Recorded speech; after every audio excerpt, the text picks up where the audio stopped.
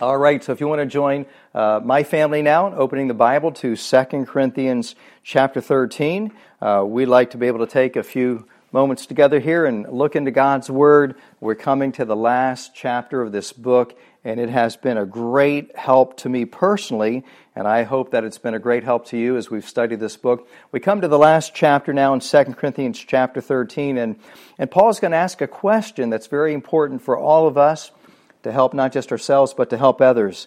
The question is, are you really a Christian? Is your faith real? Now, the church in Corinth was a very large church. We believe that it could have had 1,000, 2,000 members or even more. Jesus said there were much people in that city that belonged to Him in salvation. So Paul, he probably led hundreds of these people to Christ one-on-one. He probably led hundreds of these people to Christ through his public preaching ministry. And so we can assume that the vast majority of the church members in Corinth were born again. They were truly a part of God's family. And yet some false teachers had come in, and some people had been following those false teachers. So there are some that are not truly saved. And so what you have here is a church that is mostly filled with saved people, but there are some unsaved people. So the message in these two verses are directed to both the saved and the unsaved. So would you please follow with me in 2 Corinthians chapter 13 and look with me at verses 5 and 6 what the Apostle Paul says. Examine yourselves whether you be in the faith, prove your own selves, how that Jesus Christ is in you, except ye be reprobates. But I trust that ye shall know that we are not reprobates. Let's ask God to be able to open His Word to our hearts. May we pray.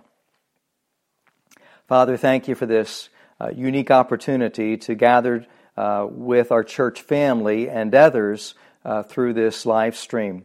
I pray that now you take your Word and open it to our hearts. I think of our missionaries on the mission field and others around the country that are tuning in. I pray that your truth will impact each one of us as we seek to understand in a better way how we can have full assurance of our salvation and share that with others.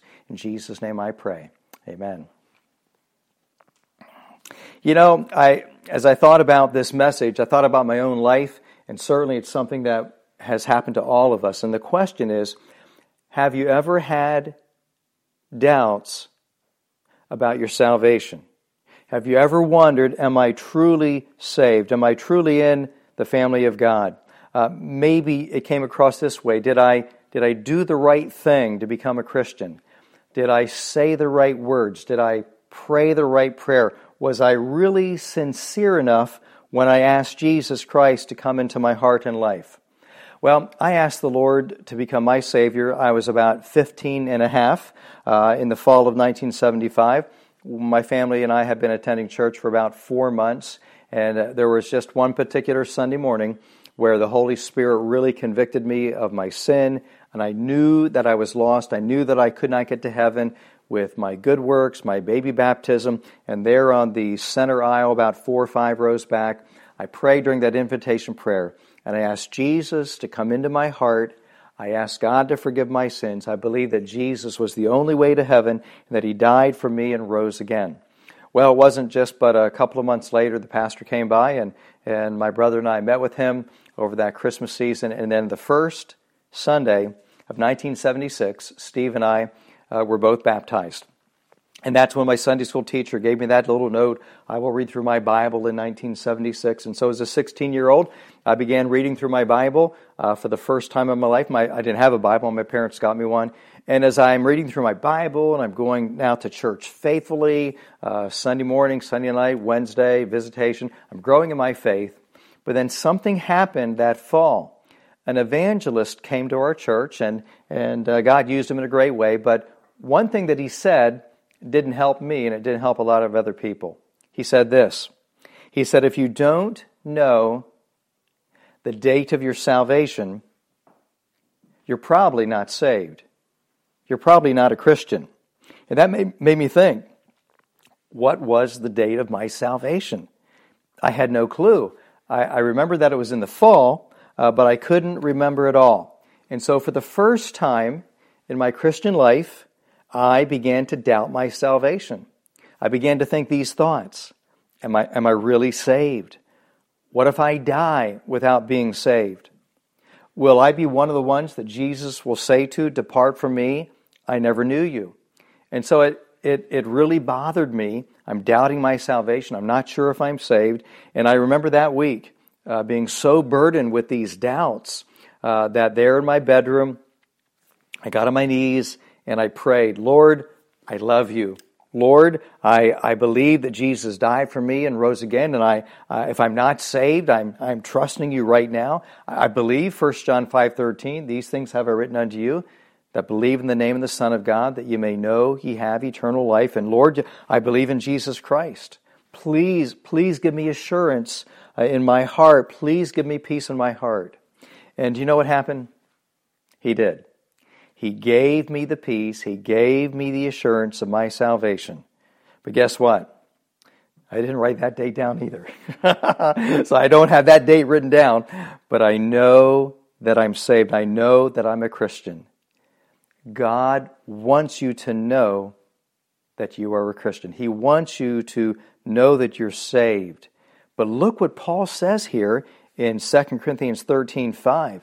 Examine yourselves. Prove your own selves. Is Paul trying to get us to doubt our salvation? Well, certainly not. But Paul wants us to be very serious and sober-minded about what's in our heart, what's in our soul. Examine yourselves, test yourselves, prove yourselves. Make sure that your faith is real. Make sure that you are solid in the faith. Have these regular checkups. Don't just pretend that you are a Christian. Make sure you really are on the road to heaven. We all have to understand something that Jesus said. Everyone is either saved or unsaved. Everyone is either a believer or an unbeliever. Everyone is either on the narrow road that leads to heaven, or they're on the broad road that leads to hell. In Matthew 7:13-14, Jesus Christ couldn't be clearer. There's only two kinds of people in the world, saved and lost. Which one are you? You don't evolve into a Christian. You're not born as a Christian when you had your birth date. You don't become a Christian by getting baptized.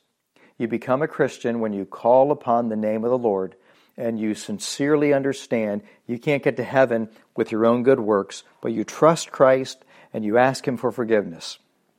You know, sadly, many churches, many denominations, many religious systems say you cannot know for certain you're going to heaven. In fact, one even claims that anathema upon you if you say that you're going to heaven. They claim that if you say with confidence that heaven is your home, they claim that you can only say that with pride and with presumption. You're presumptuous. But nothing could be further from the truth. God wants you to have this peace and assurance. You can trust His promise. Jesus said, I'm giving you my promise that you may know that you have eternal life. So why do Christians doubt if they're really saved? We're going to look at some of those answers in just a few moments here. But here's a question. If I doubt my salvation, does that mean I'm not saved or I might not be saved? And the answer is no. Doubt can show up many different ways. It can show up in fear. It can show up in anxiety. It can show up in worry. I remembered a time that some of our church members were flying on a plane. It was Pastor Joyner and Peggy and the Zosteks. They were flying back from somewhere, and the plane, late at night, was struck by lightning. I mean, there was a flash, there was a shaking, there was some visible effects of it.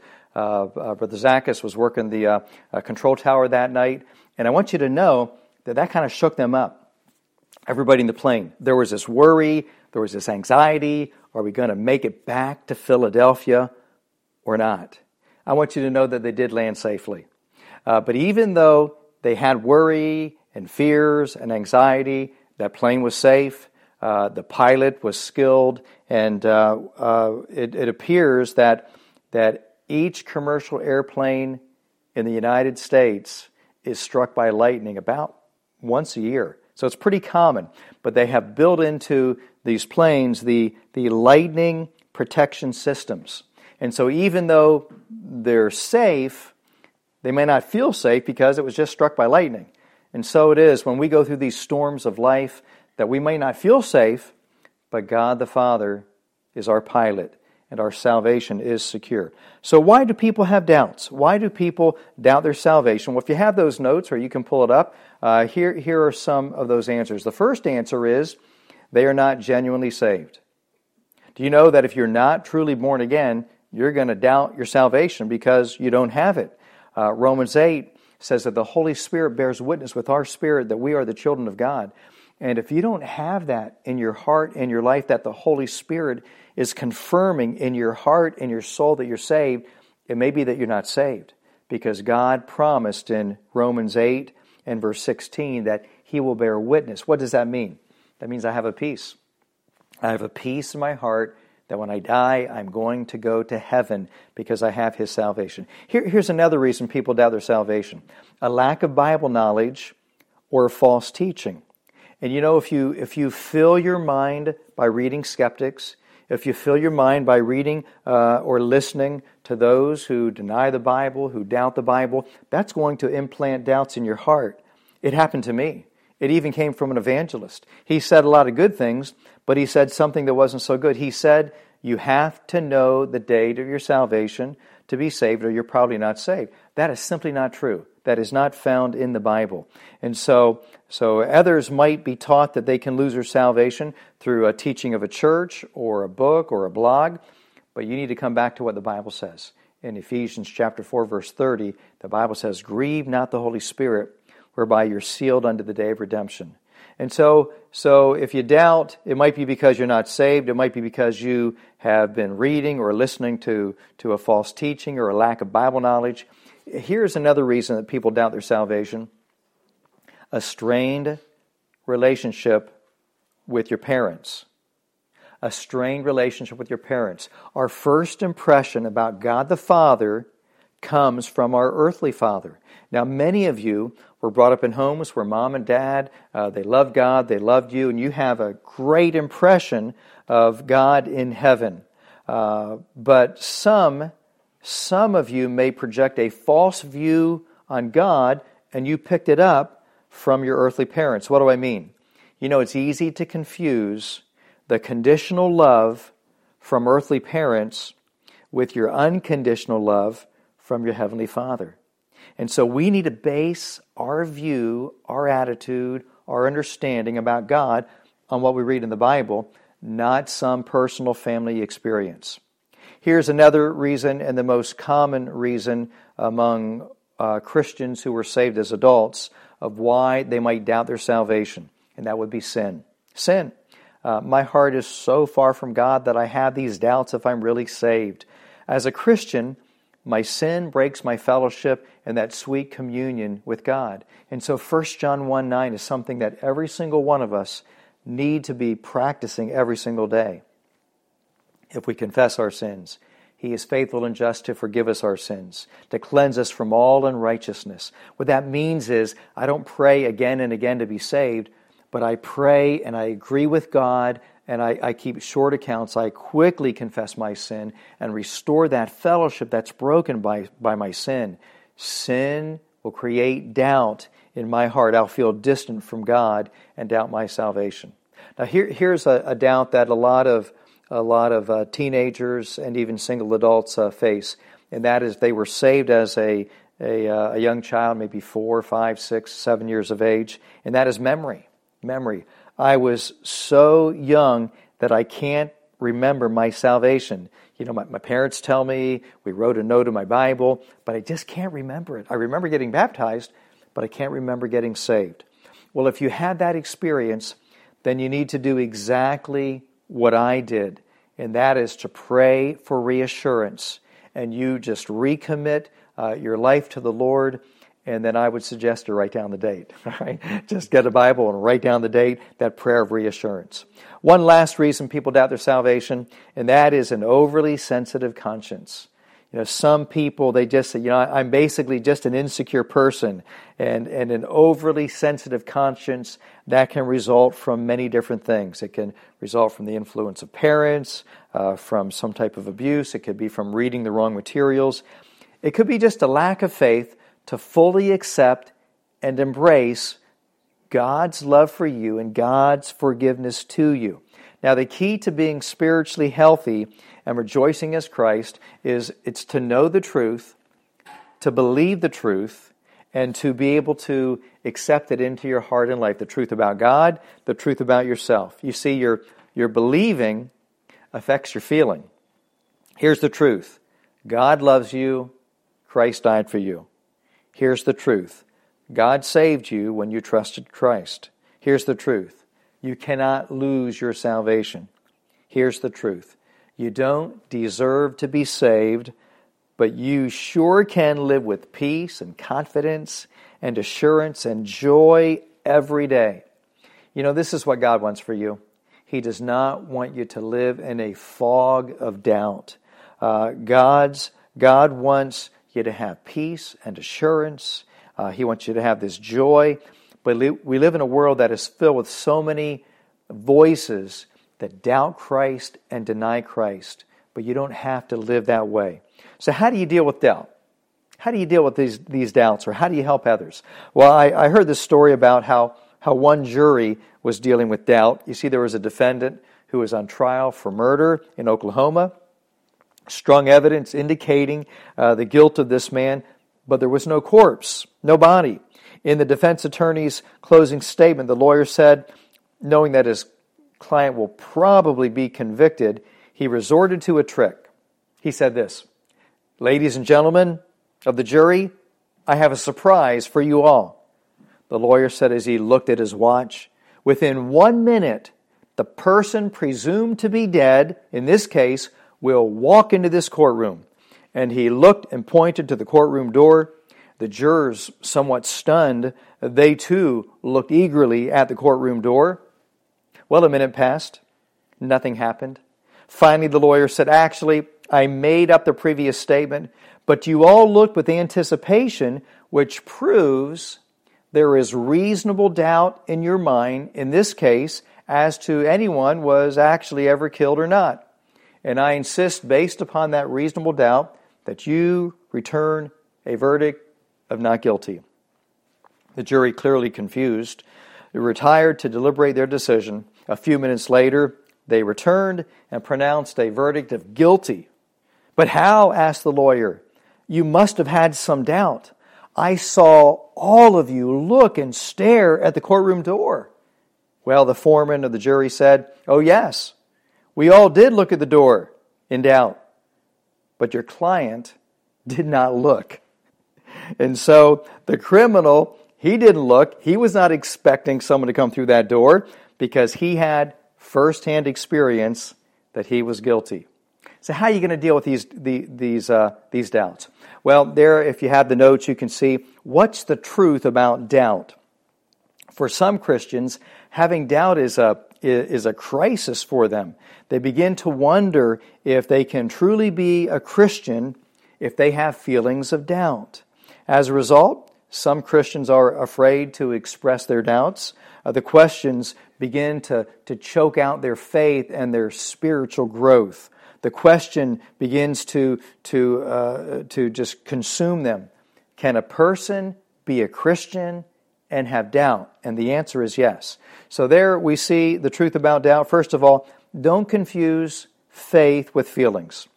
Don't confuse faith with feelings. Some people mistakenly think that faith means a continuous religious high. When the religious high or feeling wears off, and it will, these people begin to doubt whether their faith is real. Maybe I don't have faith because my feeling of euphoria is gone. So don't confuse faith and feeling. Secondly, it's okay to ask honest questions. Some people think we should never ask questions about our faith, but that's wrong. Jesus did not rebuke John the Baptist as he expressed his doubts and questions in Matthew chapter 11. Now, understand the scene. John the Baptist was born a few months before Jesus. And when he became a preacher, he called the nation to repentance. He's the forerunner of Christ, and he baptized people who put their faith in the Lord. Jesus appears on the scene to get baptized, and he says, "Behold, the Lamb of God which takes away the sin of the world." John said, "I'm not even worthy to unloose the latchet of his sandal, his shoe." John the Baptist baptized Jesus. John's disciples began to follow Jesus. John gets arrested and he is put into prison. He is facing death in that dungeon. And that is enough darkness to discourage any man. John begins to get reports about Jesus. And so he says to some of his disciples, "Go and ask him, 'Are you the one, or do we look for another?' Was God's kingdom not here? Was not the king here? Why was darkness still reigning when the king of light was here?" John didn't understand. And so let's learn something about doubt as John experienced in this dungeon of doubt. He's seeking honest answers from Jesus. I mean, how could the same guy who baptized Jesus, the same guy who said, "I'm not only the forerunner, but this is the Lamb of God which takes away the sin of the world," how could he say, "Are you the one, or do we look for another?" He had some intellectual doubts. Maybe he had some emotional doubts. But Jesus answered his doubts. Jesus didn't rebuke him. Jesus said, "I want you to go and tell John what you've seen. You tell John that the blind see, the lame walk, the lepers are cleansed. You tell John that the deaf hear. You tell John that the dead are raised, and that the gospel is preached to the poor." And that will convince him, "I am the Messiah." And they did just that. Jesus answered John's questions. He'll answer your questions too. So some doubts are intellectual. John may have needed just some simple reassurance. He had some puzzling questions. Do you remember that he preached that Jesus will come, the Messiah will come and baptize with the Holy Spirit and with fire, which means judgment. And so he's looking back to those Old Testament prophecies that Messiah will set up a kingdom.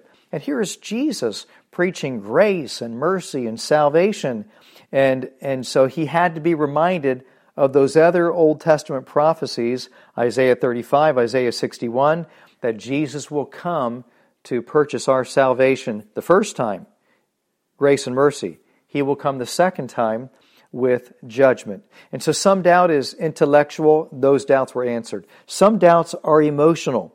Maybe John's doubts were not all intellectual. Maybe he just had a few why questions. Why is evil still here in this world if the king has come? He may have been thinking, I love God. I've served God. I bowed to the forerunner. My disciples follow him. I'm in prison, and I'm going to die. I'm going to be martyred because I'm doing the right thing.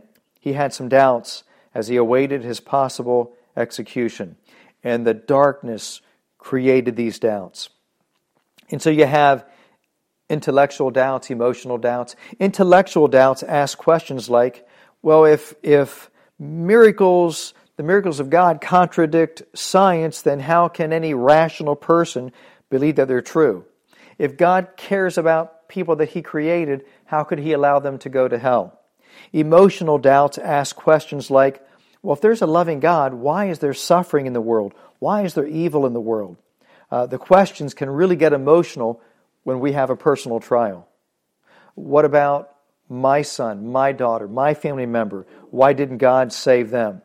And so if you're dealing with doubts, there's a couple of good books. We have some of them in the bookstore. The Case for Christ by Lee Strobel. He also did one called The Case for Faith. Then here's one you probably get online, Why Believe the Bible by John MacArthur. And so God does have answers to these questions. So the next thing about doubt I'd like to say is doubt is not the problem, but unbelief is. There's a difference between doubt and unbelief. Doubt is can't believe.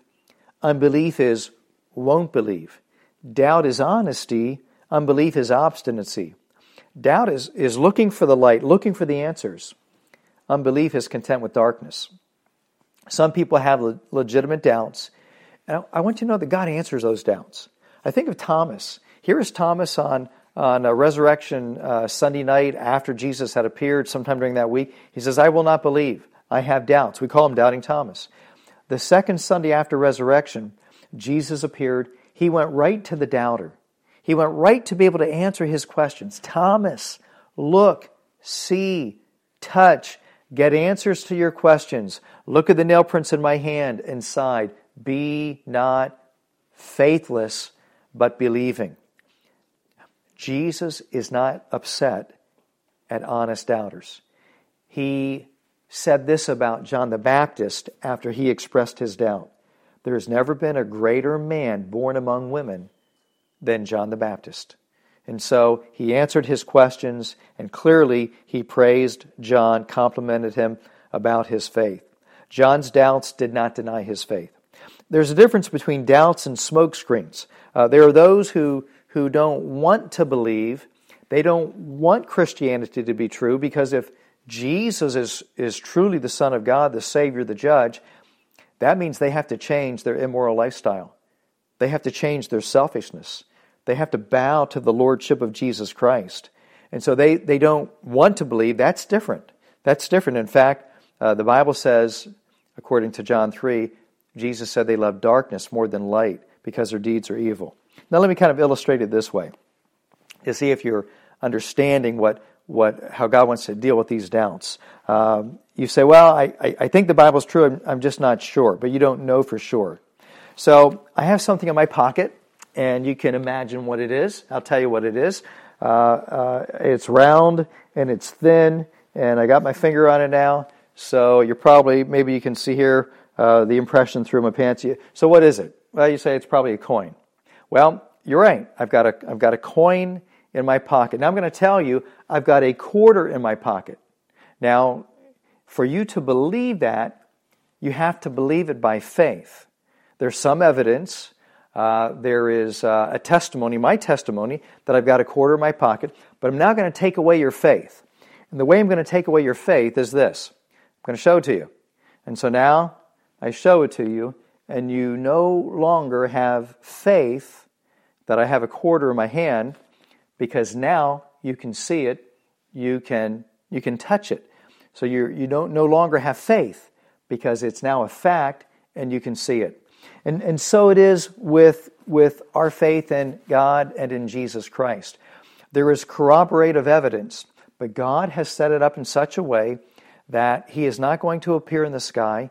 He wants you to believe. He wants you to believe evidence that points to Him. Now, you have a choice. And the choice is to believe or not believe. Without faith, it is impossible to come to God unless you believe in your heart. So God, He wants us to believe, but you have to make a choice. So why people doubt their salvation, some truths about doubt. Now we get to the text. Examine yourselves. Prove yourselves. And that's what he says. Paul says, examine yourselves, whether you be in the faith. Prove your own selves. So here it is. How can I prove my salvation? How can I help someone else who is in doubt? These are the marks. So take a spiritual inventory. Prove your own selves, Paul says. What's the proof? Well, here it is. The first proof, the first evidence is, do I have a desire to confess my sin? Does sin bother you? Does your sin bother you? Jesus said, blessed are the poor in spirit, for theirs is the kingdom of heaven. You have to believe and realize you are spiritually bankrupt. You have to understand your spiritual poverty and have an overwhelming sense of your sinfulness. And if you've never had that, well, you can't be saved. You can't be saved unless you are first lost. You can't be saved unless you understand you can't get to heaven without God. You can't do it on your own. Jesus said, they that be whole, they that be healthy, do not need a physician. Only those that are sick. And when you realize you are spiritually and sinfully sick with sin, you need a Savior. And Jesus Christ is that Savior. The next beatitude says this, blessed are they that mourn. That is, mourn over your sin. and if there's no sorrow for sin, if sin doesn't bother you, that you're offending God, that you've sinned against God, you can't be saved. But if sin bothers you, then you can be saved. And so the first mark is, do I have a desire to confess my sin? And the second one is the opposite of that. Do I have a desire for righteousness? That next beatitude says this, blessed are they which do hunger and thirst after righteousness. Here you are snowed in on a Sunday morning, 2 feet of snow out there, and you're taking the time to be able to gather in this very unusual church service. It says you have a desire for righteousness. You want to open the Bible. You want to hear from heaven. You want to hear the voice of God. That is a mark that God and His Spirit are inside of you. The third mark is this. Do I have a desire to submit to God? Do I have a desire to submit to God? Is there a compelling force within you that says, I want to submit to divine authority? Do you find yourself saying, I want to be a servant of God. I want to love God and serve God and love others and serve others. Or you like that rich young ruler. When he came to Christ, he said, I've kept the commandments. Jesus said, you lack one thing. Go sell all you have, give to the poor, and have treasure in heaven. Jesus was not saying that this is the way to heaven. He said this is the way to have treasure in heaven. But he looked into that man's heart and saw that he did not want to truly follow Christ. And so do you want to follow Christ? Is it number one in your life that Jesus Christ is your Lord, He is your Master, and you'll do whatever He says, even if it disagrees with what you want to do? And that becomes the fourth mark. Do I have a desire for obedience? Jesus said, if ye love me, keep my commandments. Now reverse that. If you don't love me, then you're not going to keep my commandments. Oh, it should be so important to us that we care what's in this book and we follow what God says in the Bible. And if we love God, we're going to obey Him. And then we come to that last and great evidence, and that is love.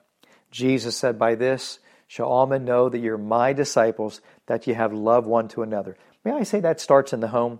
If you're married, it's between a husband and wife. If you have children, parents, it's loving the Christians, starting in your own home, starting in your class, in your ABF, in your church. By this shall all men know that you're my disciples. You have love one to another. And so these are evidences. Do I have a desire to confess my sin, a desire for righteousness, a desire to submit to God in obedience to God, and in love? So here we are, come to the end of the message. It's so important for you. It's so important for others. We have a great book in the bookstore called Done by Carrie Schmidt, what most religions don't tell you about the Bible. And so these things will help build your faith and help you to help others. But we're going to find ourselves or find others that they get to this place in their life and they're just doubting their salvation. And so I have in your notes, and you can download it later if you don't have it yet, and that would be 10 tests of salvation. But before I give them to you, you need to know God wants you to live with assurance. Back to that verse that helped me, 1 John 5:13. These things have I written unto you that believe in the name of the Son of God, that ye may know. You can underline that in your Bible. Ye may know you have eternal life, and that you may believe in the name of the Son of God. It's so important not just to go through life consumed with the things of the world, consumed with what makes me happy, but I need to know for certain that my salvation is genuine and that it's real. Jesus said, verily I say unto you, he that believeth on me hath everlasting life. And so once you're saved, then you take the next step, and that's baptism. Once you're saved, you begin to be all in and say, God, I will do whatever you want me to do. Now what that means here in this text is Paul is saying, my proof and evidence of my apostleship is your salvation. Church family in Corinth, you're saved, and because you're saved, I brought you the message of the gospel, and I am an apostle. So the evidence and the proof of his apostleship Comes back to their salvation. And that's why he says, but I trust ye shall not know that we are not reprobates, and that you are not reprobates as well. So here it is. The 10 tests of salvation. I'll give you 10 questions. They all come from 1 John. And it could be that you're reading something, I say something, an evangelist say something, and you say, I don't know if I'm saved.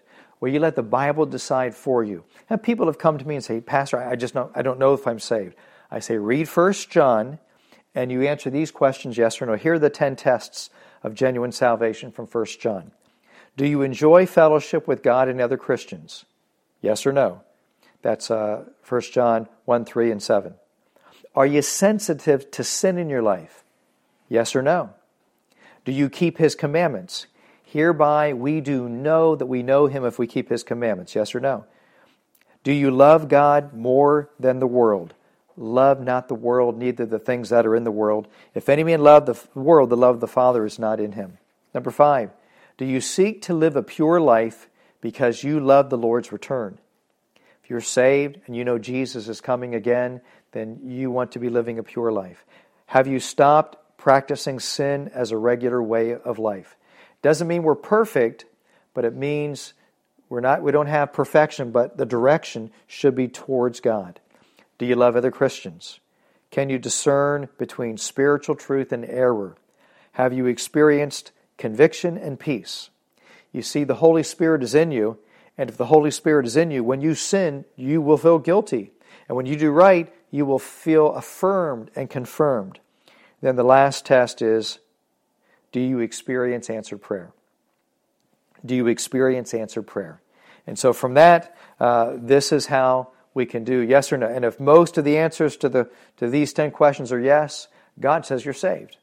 If most of the answers to these 10 questions are no, then God says you're not saved. You need to come to Christ.